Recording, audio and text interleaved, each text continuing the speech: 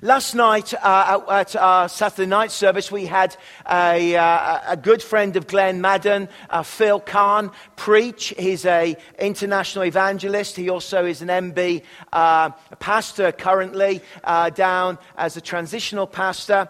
And so when we're thinking about the program, we want to keep all of our campuses in sync with the teachings of Romans 8.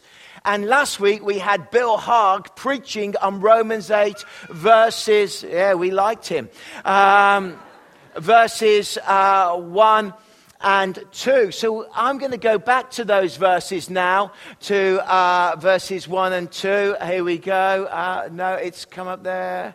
There we go. Unravel me. That's not the verse.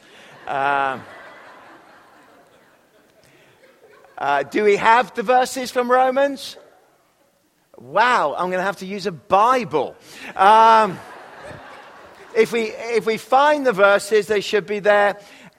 We will turn to them. But grab hold of your Bibles as you always do.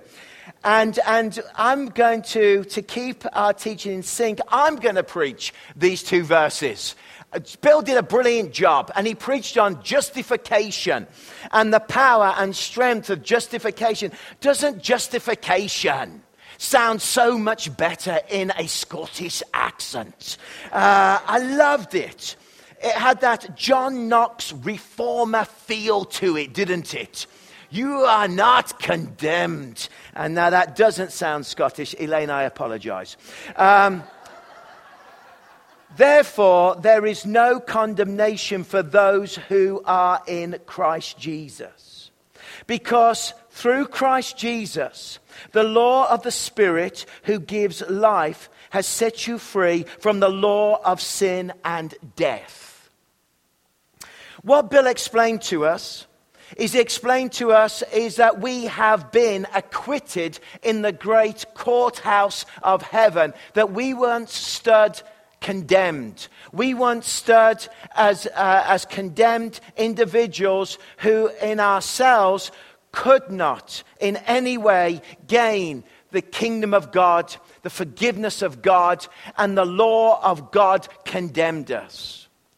But justification, we have been judged rightly, is that through Christ Jesus, we have now been judged to be righteous. Not because of our own works, not because of our own actions, not because of our own goodness and how religious we are and how spiritual we are and how effective we are. No. We are judged righteous because of Christ's sacrifice upon the cross. And because of the sacrifice upon the cross, we are acquitted. We are forgiven.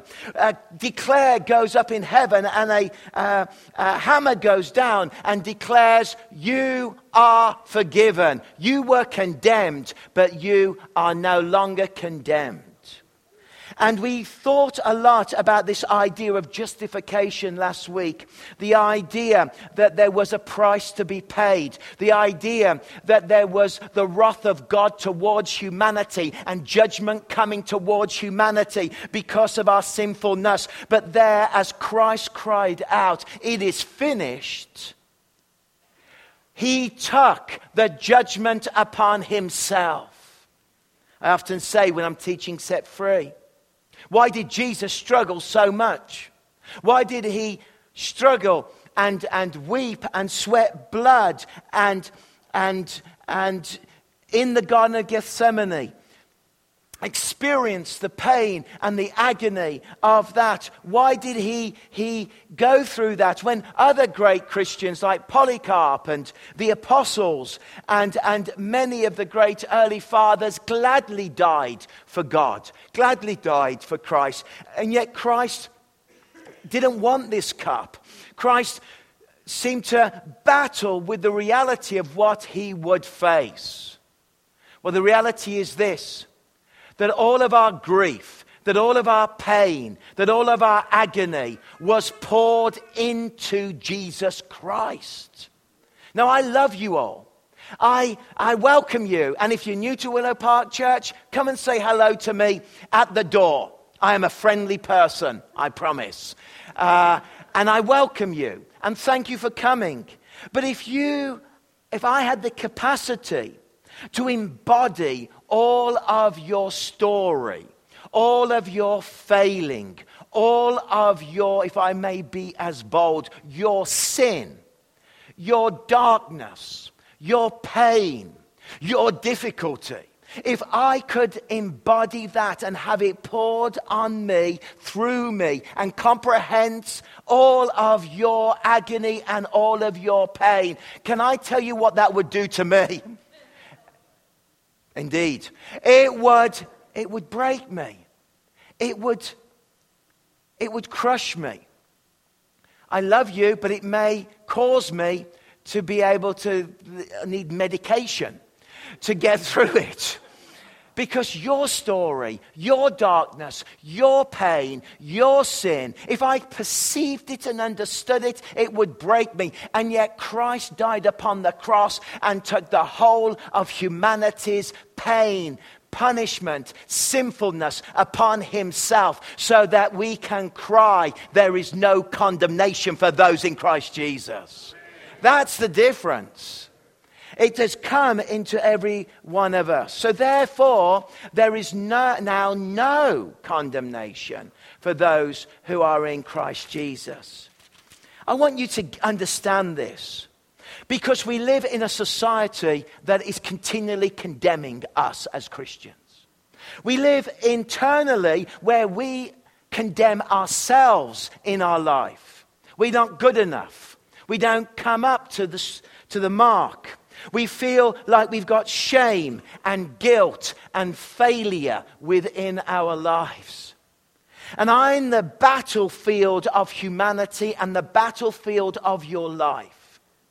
When we push our way through the mud and the bog, through the trenches of doubt and fear, being knocked back by the pain and the blows of the enemy that comes against us, of the accuser who accuses you, of the one that tells you you're not good enough, the one that says to you you're a failure, the one that says that you're not spiritual enough, you haven't prayed enough, you're not on fire enough. Look at the way you think, look at the way you speak, look at the way that you act. And we are being knocked back by the pushes and by the lies and by the whisper campaign that is out there to stop you living in the fullness of Christianity. The whispers of the enemy to hold you back. The lies to take hold of you. In the trenches and in the muck, in the ancient world, the great kings of Europe, like Alfred and Edward, as the marauding Vikings would come screaming towards them with their axes and with their ale-induced craze and other substances would come towards them. The one thing that the armies of the ancient medieval era had to do, they had to lift the banner high so that everybody knew the banner was flying. Everybody knew that the king was still in the battle. Everybody knew where they could look to when the marauding invaders were coming towards the army. They would lift the banner high and they would look to that banner, and that banner would give them courage. That banner would give them strength. That banner would encourage them to keep fighting. And do you know what the banner of the gospel is? Do you know what the banner of a Christian faith is? Through Christ's death and resurrection, the banner that we lift high, that we rally around, it is this banner. And across it is written these words, blowing in the wind in the middle of those dark battles. There are these words: therefore, there is no condemnation for those in Christ Jesus. That's the banner. That when you're in the battle, lift it up.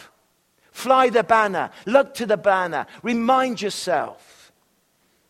You see, the fuel of religion is driven by condemnation and by your hard works and by you trying to achieve everything in your own strength. But the fuel of this verse is driven by the grace of God, which is driven by the work of the Spirit that is at work within your life. You see, we have to move the idea of that you are not condemned, but you are forgiven. That you will never be condemned because Christ has acquitted you. We have to move this from an intellectual knowledge and a theological truth to becoming a living reality that is deep within our inner man. So how do we do that? How does this happen that it goes from my brain to my heart, if you like to use a cliche? How does this work if I want to embody the reality of this? Well, it works in one way. It works through the reality of the Holy Spirit, which is present in your life. You see, the very nature of the third person of the Trinity, and the beauty about Romans 8, it's full of great Trinitarian truth. And we will look at the Trinitarian power. Even in these 2-3 verses, you can see God the Father, God the Son, God the Holy Spirit dancing with each other as they work together as we understand it. But here, it is the work of the Holy Spirit that transforms a biblical truth into a human reality in the heart of a sinner who has been saved by grace. Your inner man, your understanding of this, the connection that takes place when we think that there is no condemnation for those who are in Christ Jesus. Because through Christ Jesus, the law of the Spirit who gives life has set you free. It is the law of the Spirit that lives within you. It is the Spirit that makes it possible. It is the Spirit that changes our perspective. It is the Spirit that works within us. The Spirit. Literally, in the Greek, in New Testament Greek, the breath of God. It is the breath of God within you that makes the biblical theological truths come alive, that you can walk through the battlefields of life telling and declaring, I stand under the banner that I am not condemned, but I am forgiven and I am free. It is the Spirit within you that does the work. And that's why it's important when we know there is a theology of resisting of the Spirit. It is important that we are not a biblical people who resist the Spirit, but we are a biblical people who embrace the Spirit. You can only live Romans 8 through, as we go the next 10 weeks through it, through the power and the presence of the Spirit being at work within your life. Do not resist the Holy Spirit's power within your life, because the Holy Spirit's power releases that freedom and brings that life, because you're either under the law of sin and death or you're under the law of the Spirit. And as for me, I'd want to live under the law of the Spirit. What does the law of the Spirit mean? Well, in Plato Greek, of course, the word spirit is the creative force of creativity. And I love that thought, that the breath of God is within me, and the breath of God is working in me to remind me that I'm not condemned, but I am free, and that at the same time, He creates within me a deep sense of confidence, a sense of faith, a relationship, an intimacy, a closeness with Christ. And that's why we need to surrender ourselves to the Spirit, because we are meant to do that. 3 things I want to mention to you that come out from this scripture, and 3 things that the great theologian and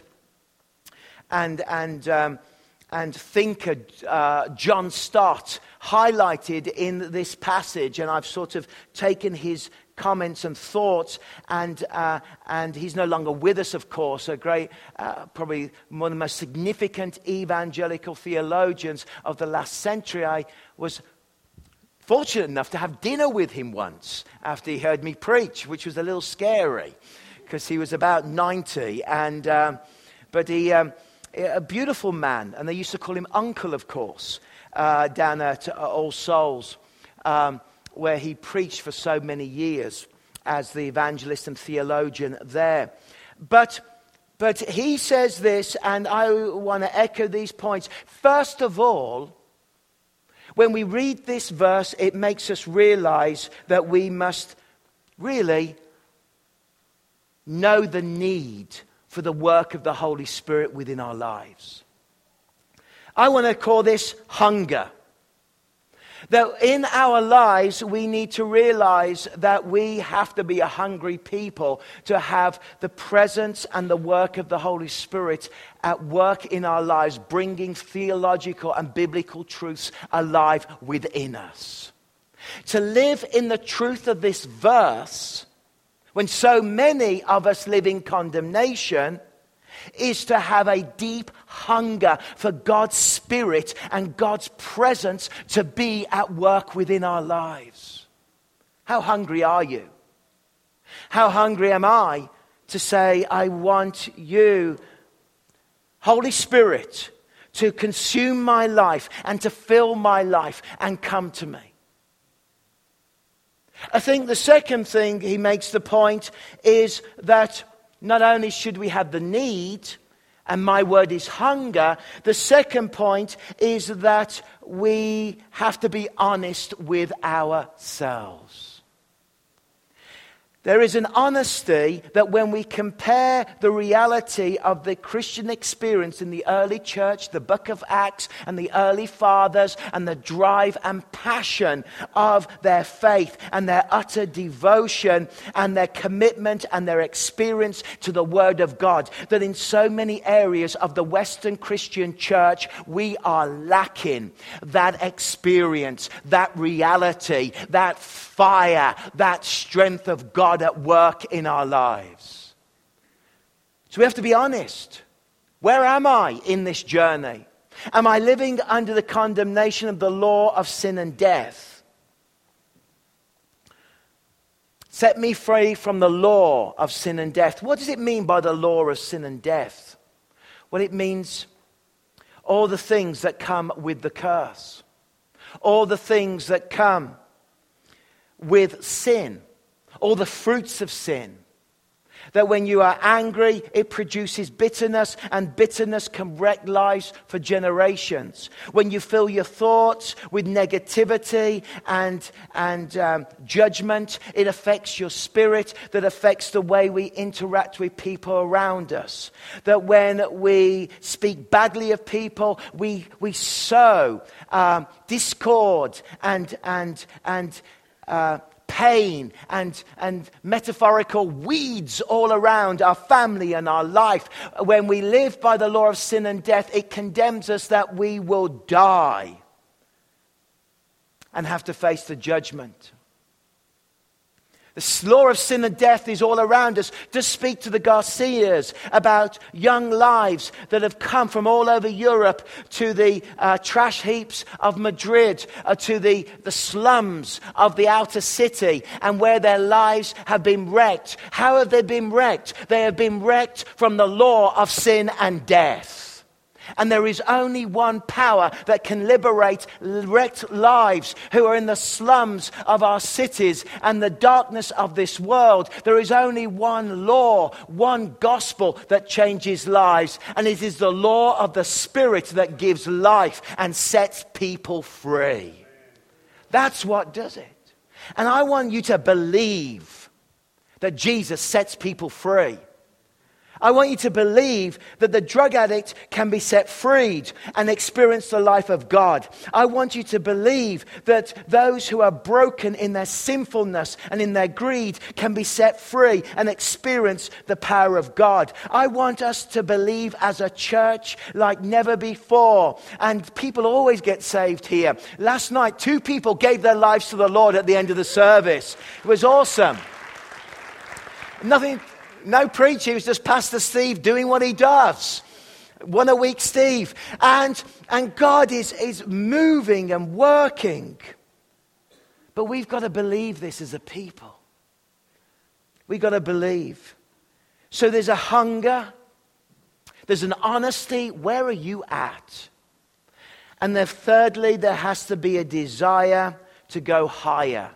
John Stott says there has to be a desire to go deeper. But you get the meaning. I wanted all the H's to line up.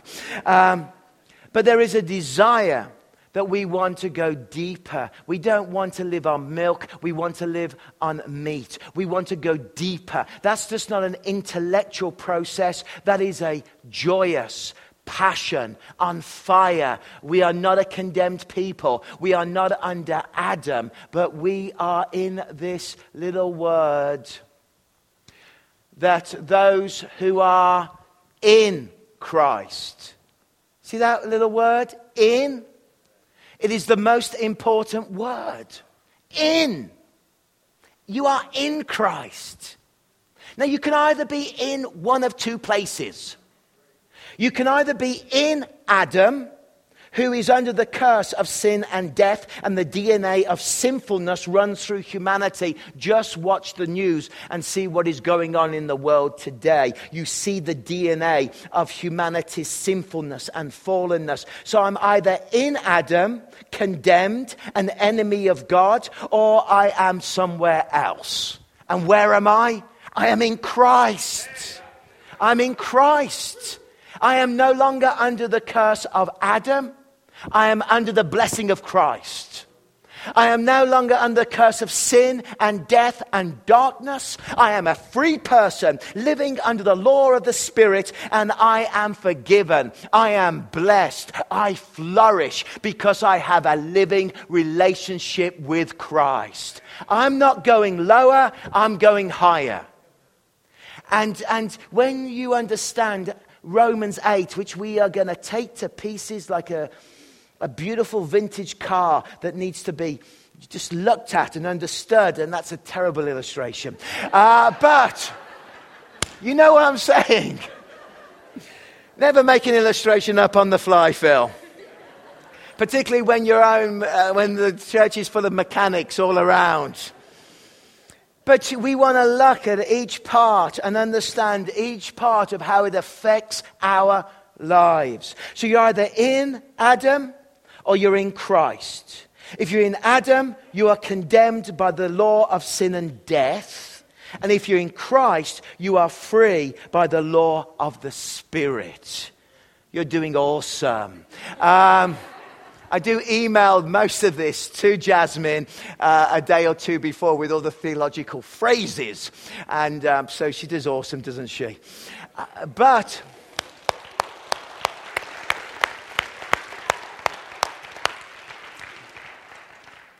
so where I'm going to take this to, if we are condemned, you see, the work of the Spirit in our lives,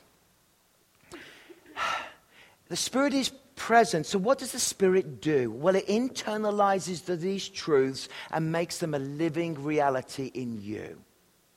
The Spirit also mediates within you so that where there are areas in our inner character, there is no condemnation, but there is often character corruption, that the Spirit comes and starts to increase the light of God in our lives so that the darkness is pushed out.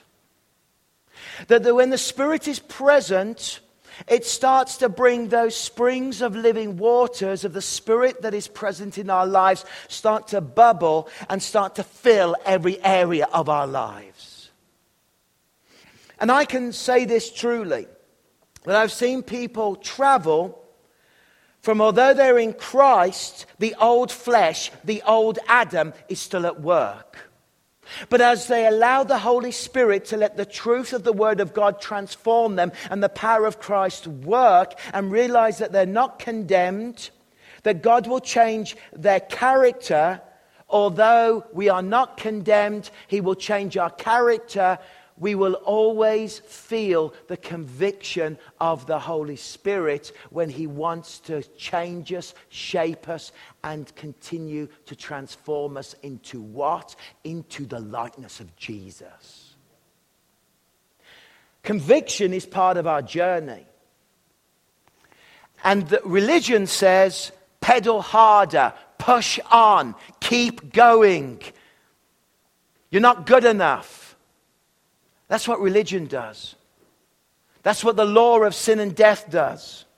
That's what the rituals of the old way tell us, that we have to keep working, keep doing, do the correct thing, keep pedaling. And boy, as we keep pedaling and keep going, don't we feel condemned?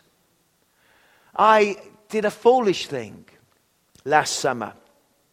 I entered a bike race. You know those guys that ride bicycles in Lycra and those light little lights that whiz around? Woo! I am simply not built for it. I entered a race from Kelowna to the top of Big White.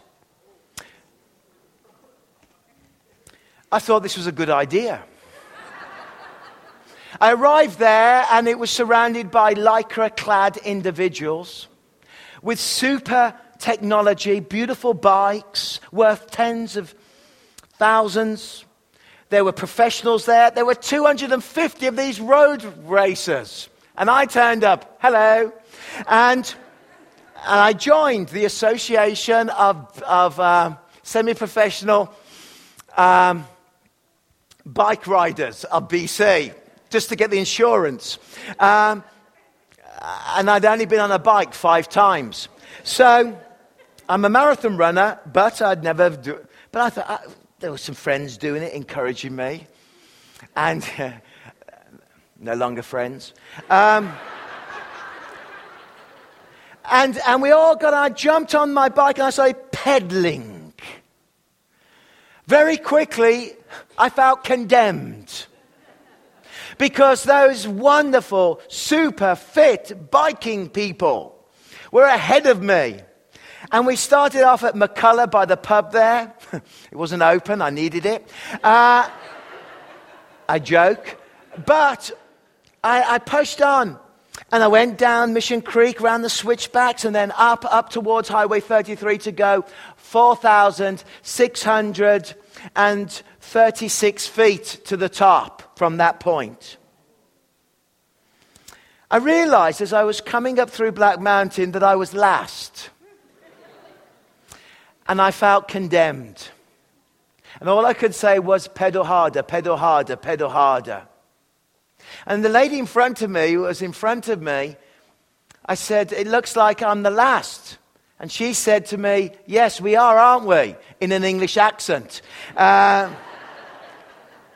said, I've only been on a bike 5 times. So we kept going, and my whole point in life was to beat that lady. And thank you, Jesus, I did. All I was saying was, I'm bad. I'm really bad.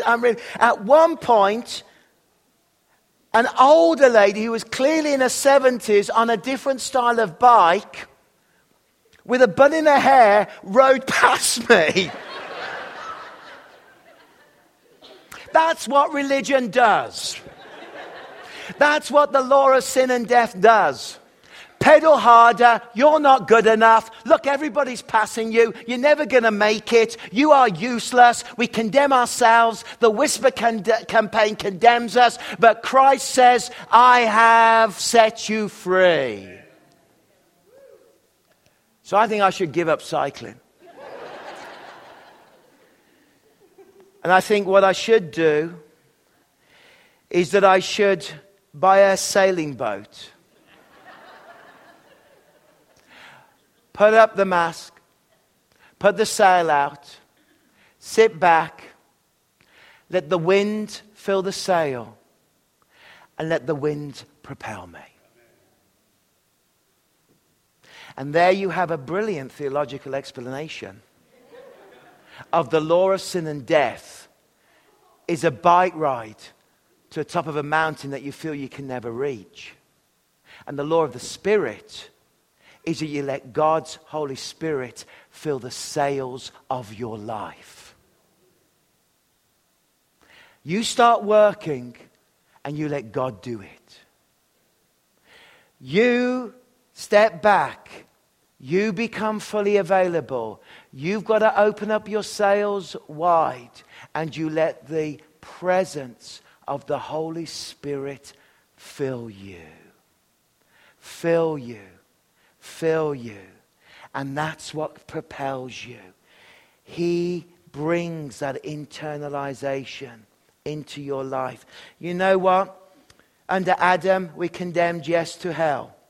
But the only hell you will ever face in your life is the hell that we may travel through in this world. But you have been redeemed. You have been saved. You will live forever and eternity is yours. No hell. This world is tough. We know that. We know that from the news this week. But we know all that has taken place, that we see the glimmer of God's grace in the middle. We see the glimmer of God's hope, that He has set us free from the law of sin and death. So justification. When you fail, when you get overdrawn, when things go wrong, because of Christ Jesus, I like to think that I have a credit card of justification. And I can't pay the bill on that. But Jesus Christ has given me this. And when I fail, and when I struggle, and when I battle, I am justified with that credit card of justification, and I can pay the price, not through me, but has been paid through Christ. And He debits that account. He doesn't put it at zero. He puts it at plus. You, it's been paid for. Somebody's paid the bill. And in many senses, it's time to enjoy our faith, to enjoy what Christ has set us free. So read Romans 8 this week again and again. Start to look at it. Start to think about it. It's a big chapter. Start to allow it to become part of your life. Stop pedaling, start sailing. And know that God is with you. Next week, I'll carry on with the next 2 verses and unpack them for us. Let the creative breath of God do that within your life. Let's stand together.